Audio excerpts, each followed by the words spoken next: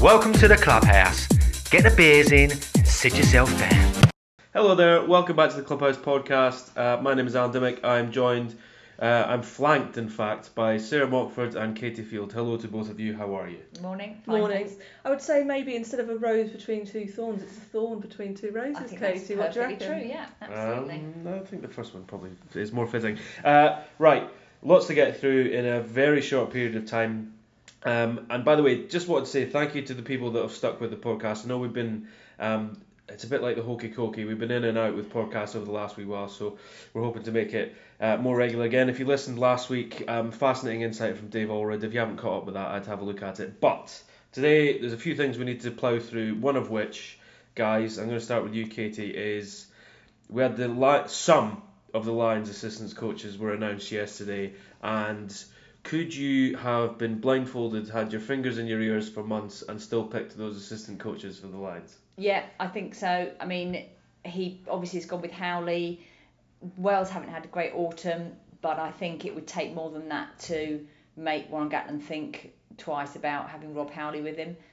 The only thing I would say about that is on the last Lions tour, they had a lot of Wales players in their squad. I think unless Wales have some kind of miraculous Six Nations, there might be fewer Wales players this time, and so it'd be interesting to see how Howley and Gatland deal with a squad that maybe, you know, is a lot more Irish and English, but we shall see. I might be getting ahead of myself there. Borthwick, a deserved promotion, I think. He's very well thought of. He's come through really well in the last couple of years and is making a good name for himself. And Andy Farrell, this time last year, he was under a fairly large cloud after England's World Cup debacle, and quite a lot of people were blaming his influence and questioning how much influence he'd had over the things that went wrong there. But he was too much of a character, we were saying. He was too powerful a person. Yeah, I mean, that's what he was being accused of, certainly, and I've never heard him come out and defend himself from that. Presumably he signed some sort of confidentiality clause that stops him from talking about it. But he's, most do, we leave England, yeah. I think. But he's rehabilitated himself this autumn with Ireland if he needed to rehabilitate himself, and perhaps he didn't really. And so another one to balance up the squad, to balance up the coaches and the players that they know. He obviously knows the Ireland players now, and he knows the England players, and so he's going to be a sort of an important character, I think. I think there's a couple of ways you could look at it. It's consistency. You could say, right, two of the same assistants that won a series in Australia 4 years ago, who have worked with Warren Gatland, who Gatland trusts. Okay, fair enough. I think the thing that's come out in the wash that's left people with a bit of a bad taste is the idea of Rob Howley looking after attack is something. Now, if you've seen Wales fans over the last few weeks grumbling about Wales and their attack under Rob Howley, how that's performed, but also I think the thing is what's come out is Gregor Townsend has turned down a role with the Lions to focus on taking over with Scotland in the summer. The people in the SRU will be jumping up and down and blowing party poppers and that sort of thing over this sort of news. But actually what's transpired is it sounds very much like Townsend was offered a role as an assistant to Rob Howley, which is an interesting one depending on where you go. Some of the chat that came out yesterday was about how there will be more auxiliary assistants named who will be, I'm doing air quotes here, specialists, and the chances are that they'll be looking at attack. Now, if Rob Howley's so good that you're going to pick him over Gregor Townsend, why do you then need so many supplementary coaches to look after the Lions' attack? And we now got to the stage where everyone used to say, right, defence used to win championships, but actually defence is okay now. It can be looked after one person. Attack is so difficult that it needs to be looked after by 2 or 3 people. I just think he wants to have more coaches this time, because what he found in 2013 is, because in a week nearly every day the coaches are preparing a team, because if you're not preparing the Saturday team, you're preparing the Tuesday team. And what he found in 2013 is that coaches didn't have any time off. Like, basically they had to be on it all the time, and they might be switching from one session with the Saturday team to then go and work with the Tuesday team. And he wants to allow them a bit more room to breathe, a bit of downtime, so that to get the best out of them. So that's why I think he's looking at extra people. I think I would have loved to see Gregor Townsend go. I think he's a great coach, but I've said it for a while now, I don't see how any club coach can really be involved, because if they're involved in the playoffs until the end of May, when are they going to have the time to sit down, have a chat with the other coaches, develop a tactical game plan, all that sort of thing? I just think that's quite complicated, which is why maybe he was offered an assistant to an assistant role. Yeah. A lot of assistants going on here.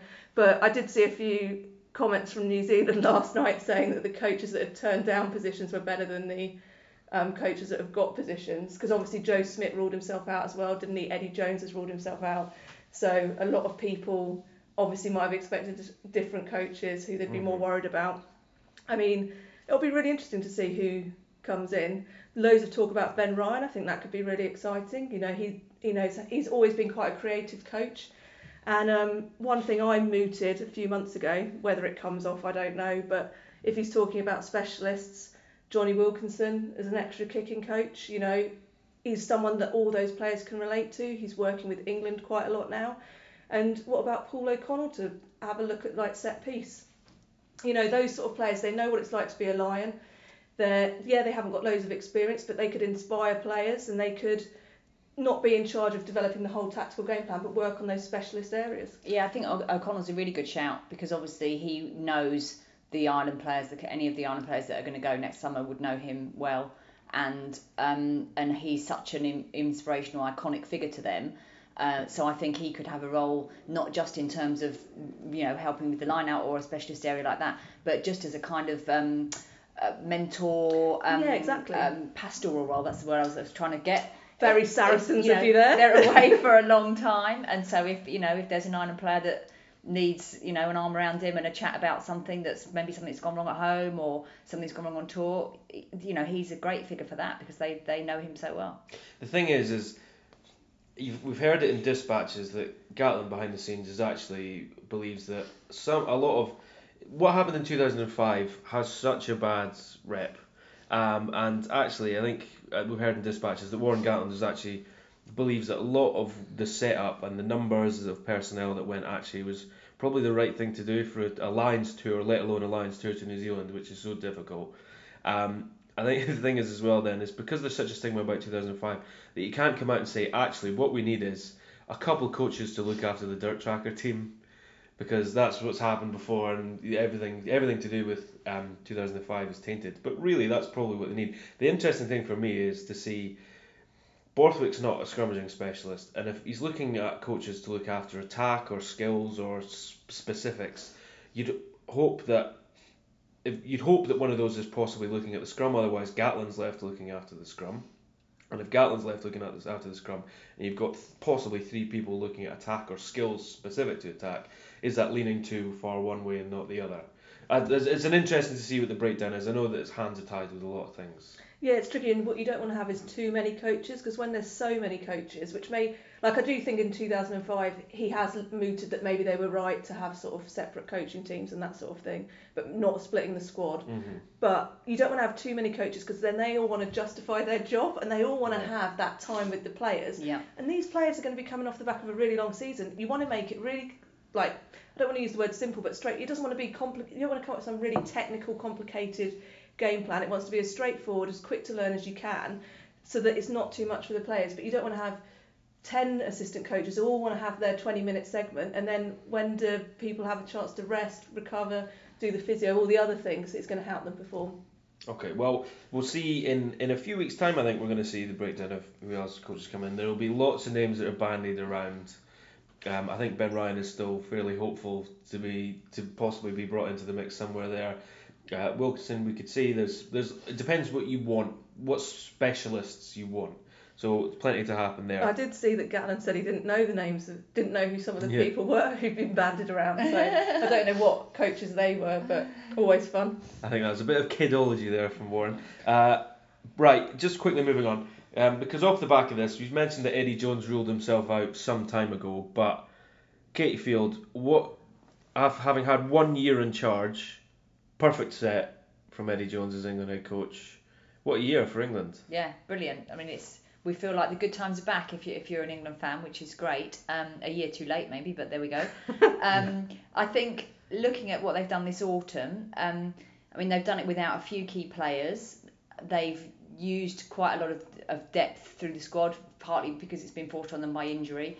And I think man management has to be the key to the success, because he's got a lot of the same players that we had in the autumn of 2015, and he's just getting them to to play so much better, and they seem to have had the weight of the world lifted off their shoulders. You hear interesting little snippets from different players, like Ben Youngs talked last week about how Eddie Jones spoke to him and said that he needed to eat less sweets and sort of, maybe he was carrying a little bit too much weight, but did it in a kind of jokey way. And so I think he seems to be very good at managing the different individuals and getting the best out of them. I think he's terrific. He seems to take a lot of pressure off them as well, like, because he always... He's a lightning rod, isn't he? Yeah, when he does media and all that sort of thing, he'll always throw in some sort of quip or something that will generate a headline. So it sort of deflects attention away from the team, and it's all about him. So in a way, everything is coming back to him, and maybe that's helping people have a bit more belief. There's a prime example of that is, I was at the game after England beat Argentina, and he came straight into the press room, had very little time in the dressing room afterwards. There were players still out on the pitch, and had already decided what the line was going to be, and he said a lot of the talk could have been about the scrum. Remember, during the World Cup, a lot was made about the way that Joe Marler scrummaged and how that was going to go against Australia in the World Cup game, and it became this big headline that everyone started talking about.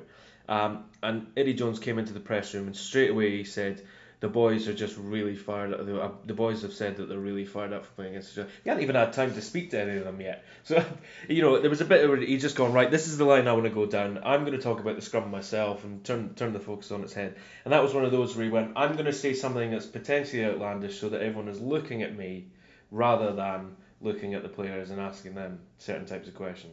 And we've spoken a lot about the kind of character he is and how he's always a good person to have with the media and that sort of stuff. But from the way England have played, Katie, what have you noticed that's different from even in the space of a year? Is it even just a sense of a bit more swagger?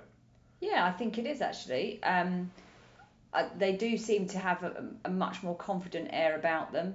They were never bad players, and in the build-up to the last World Cup, things were going really well, and it was only at the World Cup itself that it went wrong. And so that to me says that things were wrong mentally. There was some sort of major upheaval in that summer beforehand, and things went wrong, and it just spiraled from there. So I think, Steve Borthwick, maybe we should be looking at him and saying, is he, playing a key role? Is he got the pack firing a bit more, playing a bit better, being a bit more clinical? They've still got problems. They're still giving away too many penalties in pretty much every game, and getting maybe a little bit frustrated by that. But he just seems to have them playing for each other, perhaps, and for him. Yeah, I think it's just that confidence thing, and that can make a real difference. And I think he's given that to him. But what I like the most is, like, after the game on Saturday, obviously they've equalled what the 2003 team did, won 14 straight games in a row. But he's like, we're nowhere near as good as the 2003. Like, they could win it in different ways. They had all this sort of depth, whereas he's accepted. And I don't think anyone would say, like, this England team's playing mind-blowing rugby.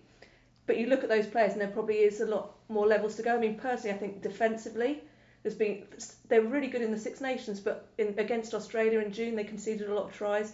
This autumn, they've conceded a lot of tries, quite a lot of soft tries. Yeah. And I think that's something they're really going to need to look at there has been a lot of pressure on Gustard over the last couple of months, hasn't there? Yeah, I just think their defensive line hasn't been as strong as it was, maybe even during the World Cup. It wasn't like but they do give away a lot of penalties as well. But I think there's a lot more potential to come, which is exciting. I suppose they're sort of finding their feet as well, because I do take your point there, and there does seem to have been a lot of pressure on Gustard conceding soft tries. But then again, in that first half against Australia, England didn't create anything, but the scores they did score were from defensive turnovers. So, it swings and roundabouts with it all. I suppose the interesting thing is that Eddie Jones, I imagine, is look at where he is with this team now and where it can potentially go. Now, people don't always realise the potential, but it must. If you're an England fan, it must be an incredibly exciting time, not just for the men, Sarah Mockford, because you have an interview for us very quickly here on the podcast. Oh, okay. So England finished their autumn series with a big win against Canada, who obviously they played in the 2014 final. Probably a bit unfair on Canada. They played 3 matches in a week because that was their This is the women we're talking about here. Yeah, women. They really convincingly beat Ireland, narrowly lost to New Zealand midweek, and then played England at Twickenham on the Saturday after the Argentina game, and were heavily beaten. But England looked good. They'd lost to New Zealand during the autumn, but that was the only defeat. So we caught up with Vicky Cornborough, the loosehead prop, who sort of shares the jersey with world record holder Rocky Clark. And this is what she sort of made of the autumn series and looking ahead to the Six Nations. So how would you sum up the autumn series as a whole from England's perspective? Well, we came out into the autumn series with a viewpoint to get our performances put down. We wanted to lay down a marker for this upcoming season. I definitely think we did that. With the World Cup coming around the corner, the performances that we put in really puts down the marker for us to go into a successful World Cup year. And how do you think, obviously after this everyone's going to go, well most people are going to go professional, are you looking forward to that element? Yeah, I can't wait. So my contract starts in January, and it's something that I've always aspired to become a professional athlete. Even now I can't believe that I've actually got the opportunity to do that, especially in my kind of playing career. So for it to come now when I'm right at the beginning of my international career, I can't wait to see what the next couple of years brings. Okay, so that's England, but Katie Field, what about the other home nations? I suppose it's best to start with Ireland, really, because obviously beat New Zealand for the first time in their history, sort of given everyone else in the British and Irish Isles just a sense of, maybe the Lions isn't a foregone conclusion. Maybe there's a lot that can happen with that. But lost the second game to them, but beat Canada in between. What did you make of Ireland's? I know they've had a week off and that Munster are top of the Pro 12 and that the promises are going on. But what did you make of Ireland's November? Yeah, I think they'd be well satisfied. I mean, particularly to go to Chicago and beat New Zealand over there. I think they've come agonisingly, eye-wateringly close to beating New Zealand in recent years and haven't done it. And when I heard that they were taking the game to Chicago, I was like, well, what are you doing that for? You're giving away your home advantage. You're missing a trick there. But obviously I was totally wrong about that because they went there and won. And so I think to then be able to keep the momentum going through the autumn was also really good because they could easily have taken their eye off the ball and thought, wow, we've beaten New Zealand, we've finally done it. But, they carried on. Yes, they lost 21-9 to New Zealand in the second game, but they still had the win over Australia and Canada. They blooded some new players, a lot of new players. They were forced in some cases to play young players who people have been talking about, and they've been doing really well. So I think they'd have to be more than happy. Yeah, I was just going to say, I think they're the first team since England in 2003 to beat the three Tri-Nations, South Africa, Australia, New Zealand in the same calendar year. Yeah, you're right. So that's a massive achievement for them if you looked at the number of times they've beaten those teams over the years, like they'd never won in South Africa before, had they? So I think they'll be huge. And you just look, they had injuries. So like Robbie Henshaw, I think was great. He's really put himself in the frame for the Lions. But then he's ruled out of the Australia game. Gary Ringrose comes in, is great. Tyg Furlong, everyone's been going on about how Mike Ross is still going in mid-30s. But Tyg Furlong's come in and he's really done a job. And now people are talking about him as the Lions tight head. Mm-hmm. I just think... Him and Jack McGrath had incredible year. Yeah, he is. And I think it's really good for them that they've actually got depth because Ireland's problem before is that they've had a really strong first 15, but then whenever there was an injury, they would really struggle to fill it with the same sort of quality player, and now I think they've got that a lot more. I've got 3 points on why playing the New Zealand in Chicago was the perfect place to play them. Firstly, every picture you see of New Zealand in training or social situations outside of the All Blacks official stuff, they're always all wearing basketball shirts. So if you take them to Chicago, home of the Chicago Bulls, instantly you've distracted them. Windy City, they kick more than anyone else on the planet. So take them to a place that's famous for its win. And third, celebrating with a deep dish pizza. I can't think of a better way. Can I just say as well, I don't think it was Ireland's decision to go to Chicago. I don't care. I think it was New Zealand, so... It all fell into place for Ireland there. What about Sarah Mockford? Wales? Yeah, I don't think they'd necessarily come off the autumn full of confidence. Yeah, they beat Argentina, they beat Japan and they beat South Africa. So on the face of it, 3 wins out of 4. But that Australia game was pretty awful. And I still think there's a lot of concerns for them there about what way they want to play and how they're going to mix it up. And some of the selections I don't necessarily agree with, but it'll be. Do you think that a few members of personnel fall out of the team for assorted reasons, and it just seems that much harder for Wales to scramble back to parity? Maybe it's a bit like what I was just saying about Ireland, is that when you take some players out of that first choice 15, they can struggle to fill them, and with Wales, they could be in that situation now. Or maybe it's just that players aren't in as the form that people want them to be. Like Cuthbert keeps getting picked, even though he's probably not in the best form at the moment. Liam Williams was one player who really stood out in the autumn. Switching him and Lee Halfpenny about between 15 and the wing, do they want to make a decision on that and stick with it? I think they probably missed Faletau at 8 as well as Ross Moriarty played. I think there's loads of question marks there. I didn't actually see the South Africa game. That's a big win for them. They haven't.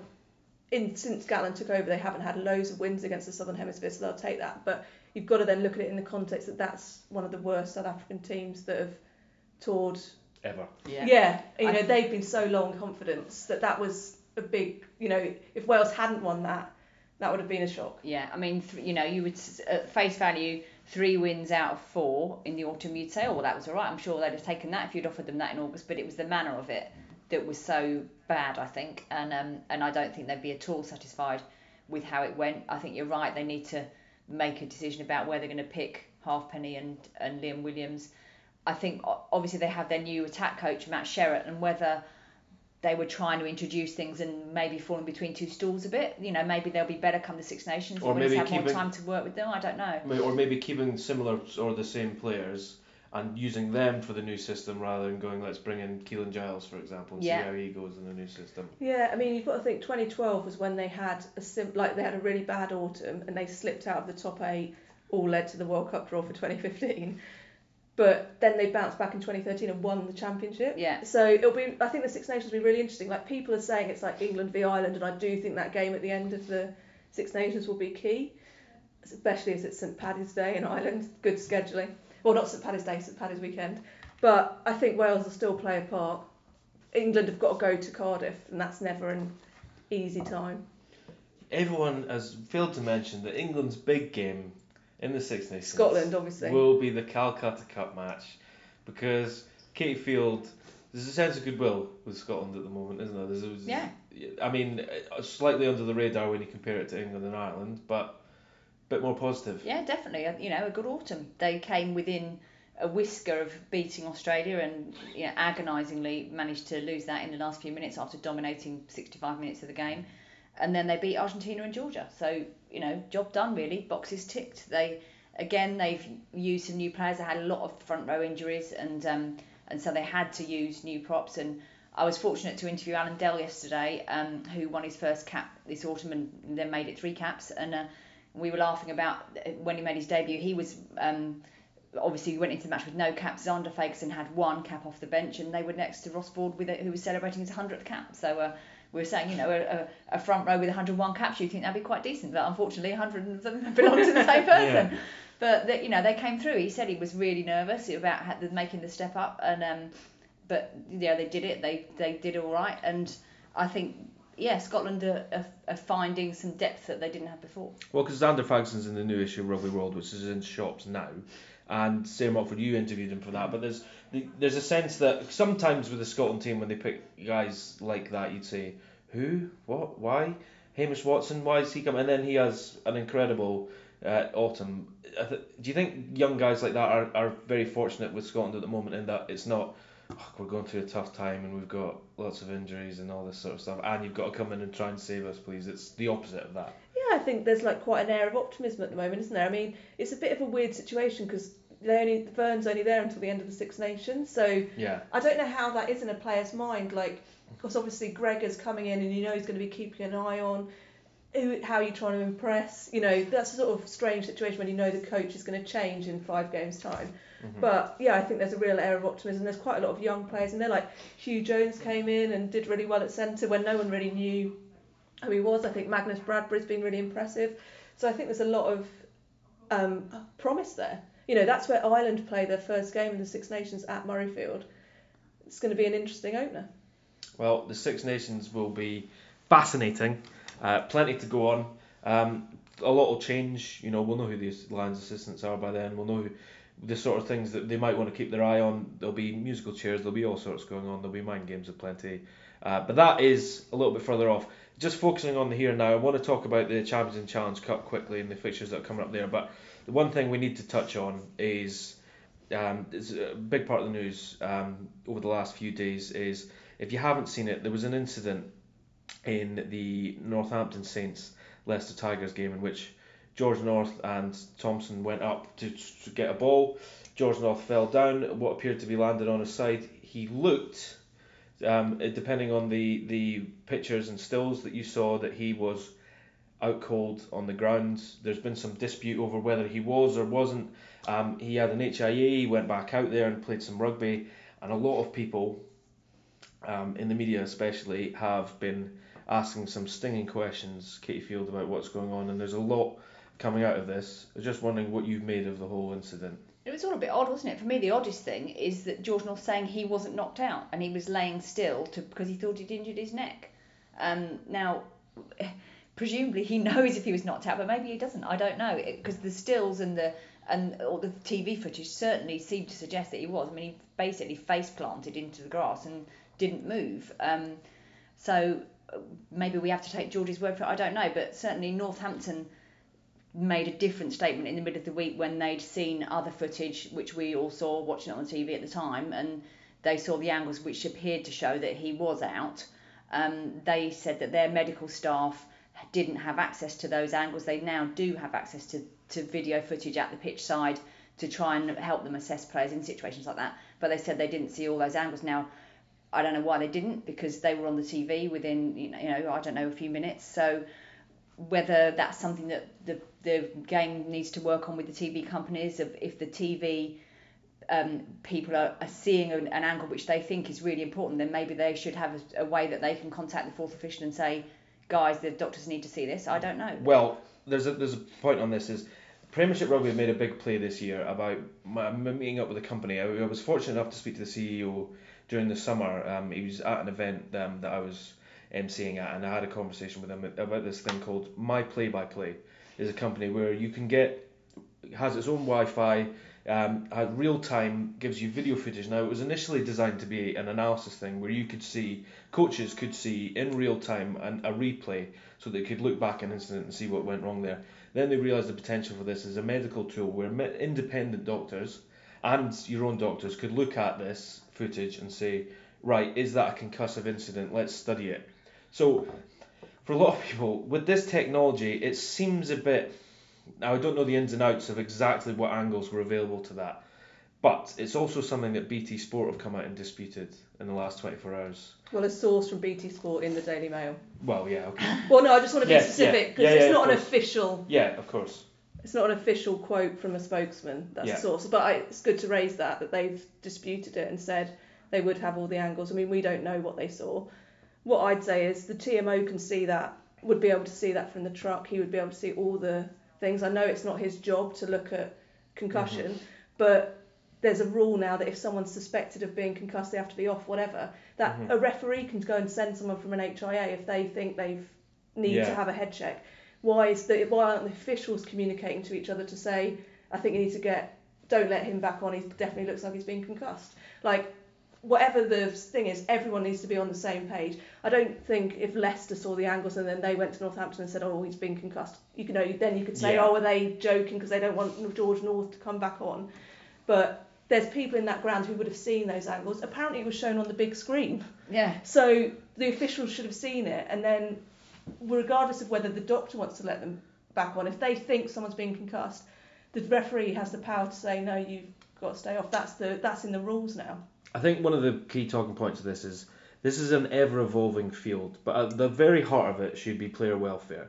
Now, if technology can't quite keep up with the incidents, it's improving all the time, fine. If medical practices, if the rulings of an HIA, for example, don't factor in the fact that someone has a history of concussion, then that will evolve in the future. I think the thing is, I've seen a lot of people saying, how dare you comment, leave it to the professionals. If there's an independent inquiry and someone comes out in the wash, fine, leave it to that. But my point is, what is the role of the press?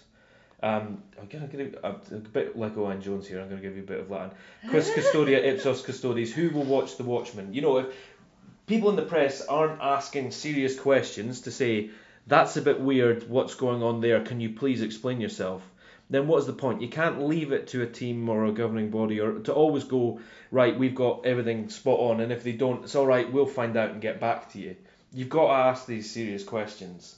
And with this is one of those things where we've probably spotted a big hole now in the process where you say, actually, you know, he's passed an HIA, but this guy has a serious history. And I think I said, when we saw the replay, we were in the press box at Twickenham, and I said to mockers, if ever there was an advertisement for the accumulative effects of concussion, you know, we've heard from Shantae Happy in the past say that he was holding a tackle bag and someone hit it nowhere near his head and he was concussed by it. Now, that's probably speculative on my part, and we'll see what happens where it comes out. We've got people taking it, George North's been stood down, we've got independent people looking at it, we'll see what comes out of that process. But I just wanted to raise the point that you can't just leave these things to happen in a bubble and hope that everything sorts itself out. It doesn't quite work like that. Yeah, and let's just hope George is all right. Poor thing, he must think he's, you know, I don't know, run over a black cat or something, because it seems to be him all the time, doesn't it? So let's hope that's the end of it for him for this season, and that he comes back and plays and doesn't do it again. Now, we're very lucky. I haven't gone down the angle here of then getting me going on the talk of play acting and all that sort of stuff, which for some reason people think is incredibly prevalent in rugby now, which is, I'm not quite sure of the case of that. But, very quickly, Europe is back. European rugby this weekend. Katie Field, you've got the fixture spread out in front of you. What are you looking forward to this weekend? Or even today, in fact. Well, today, I'm glad you said that, because if you're listening to this on Thursday, then obviously the very, very big game is Gloucester against La Rochelle tonight. But if you're not listening to this on Thursday, or you're not a Gloucester fan, then there's others that you're probably more interested in. Connaught, Wasps are playing at home against Connaught. They're the top two in Pool 2. They're playing on Sunday. We've got to wait till Sunday for that one. They're ahead of the other two teams. Neither of the other teams has had a win. So this double header, Connaught Wasps, is a real big one for who's going to get in the driving seat in Pool 2 in the Champions Cup. We've also got Claremont Auvergne had a stunning start in Pool 5. They've got Ulster. Claremont have got the most 10 points at the moment from their two games. So if they can beat Ulster this weekend, then they're really dead set to get through, I think, from Pool 5. Then Munster obviously had the start of their European campaign disrupted by the very untimely death of Anthony Foley. So they've only played one game so far instead of two like everybody else, or almost everybody else. So they've got a double header now coming up against Leicester. They start it off at home this weekend. So that's a really big fortnight for them. If they want to get their European campaign going, then they really need to get some good points against Leicester this weekend. If you want to get that whole England v Ireland thing out of the way before the Six Nations, actually, it's a good couple of weekends coming up, because we've got Northampton Saints versus Leinster. Leinster are top in their group. Northampton Saints are bottom of their pool. So, but they've got a double header. There's only a couple of points between them, so could be topsy-turvy. See how that goes. We've got Munster hosting Leicester this weekend as well, and we've got Wasps v Connaught. So there's a real England v Ireland theme going on there. Sarah Watford, are there any fixtures you're looking forward to, or any players you're looking forward to seeing? You guys have covered it all. You've saved me a job. I think Ulster Claremont could be really interesting at Kingspan Saturday lunchtime. You know, Claremont, can they keep the run going? I mean, I think they probably are one of the favourites this year, but Ulster at home with that crowd, it could be very interesting.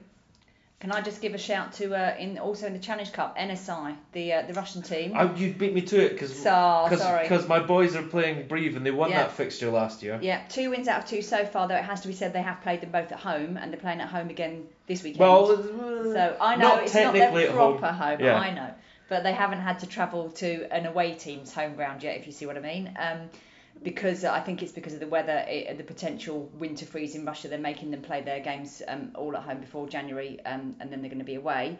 So yeah, I think 2 out of 2, top of pool 3. Who would have thought it? Nosebleeds all around up there. So good luck to them this weekend. There's also the old Cardiff Bath, a revival of the old derbies that people used to love playing in. So that'll be interesting. And Connacht, how are they going to react with the news that Pat Lam's leaving at the end of the season? I know from social media, some players might not be too happy with that announcement. So he gave a very emotional interview the other day, actually talking about his future. Pat Lam. If you got a chance to check it out on RTE, have a look at it. It's a fascinating insight into his thought process. God, he's a very passionate man, Pat Lam. Oh yeah, he is very passionate. Well, thank you. We've also got Saracens versus Harlequins, but it's Timisoara Saracens from Romania, so it's slightly different. See how they go, but there's plenty to keep track of. And just wanted to point out that if you heard me mention it halfway through there, the new issue of Rugby World, the festive issue of Rugby World, is in all good shops now. Just a quick précis of what's in it.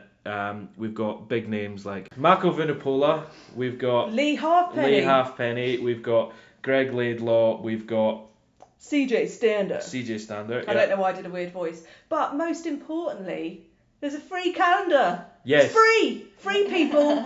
When do you ever get anything for free these days? It's got loads of great Lions pictures in from previous tours to New Zealand.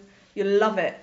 And also, I happen to have a black and white weekend. I suppose I went on tour with the Barbarians, so you can keep track of that. All sorts of other little bits and pieces in it, but get Christmas the festive gift mood. guides if you want some ideas. There's a Christmas quiz in there as well. So if if you're stumped, you've got a rugby loving family that you're spending Christmas with, and you want to zhuzh things up a little bit, you've got that. But anyway, that's in shops now. Go and check it out, and thank you very much for listening to the podcast. Cheers.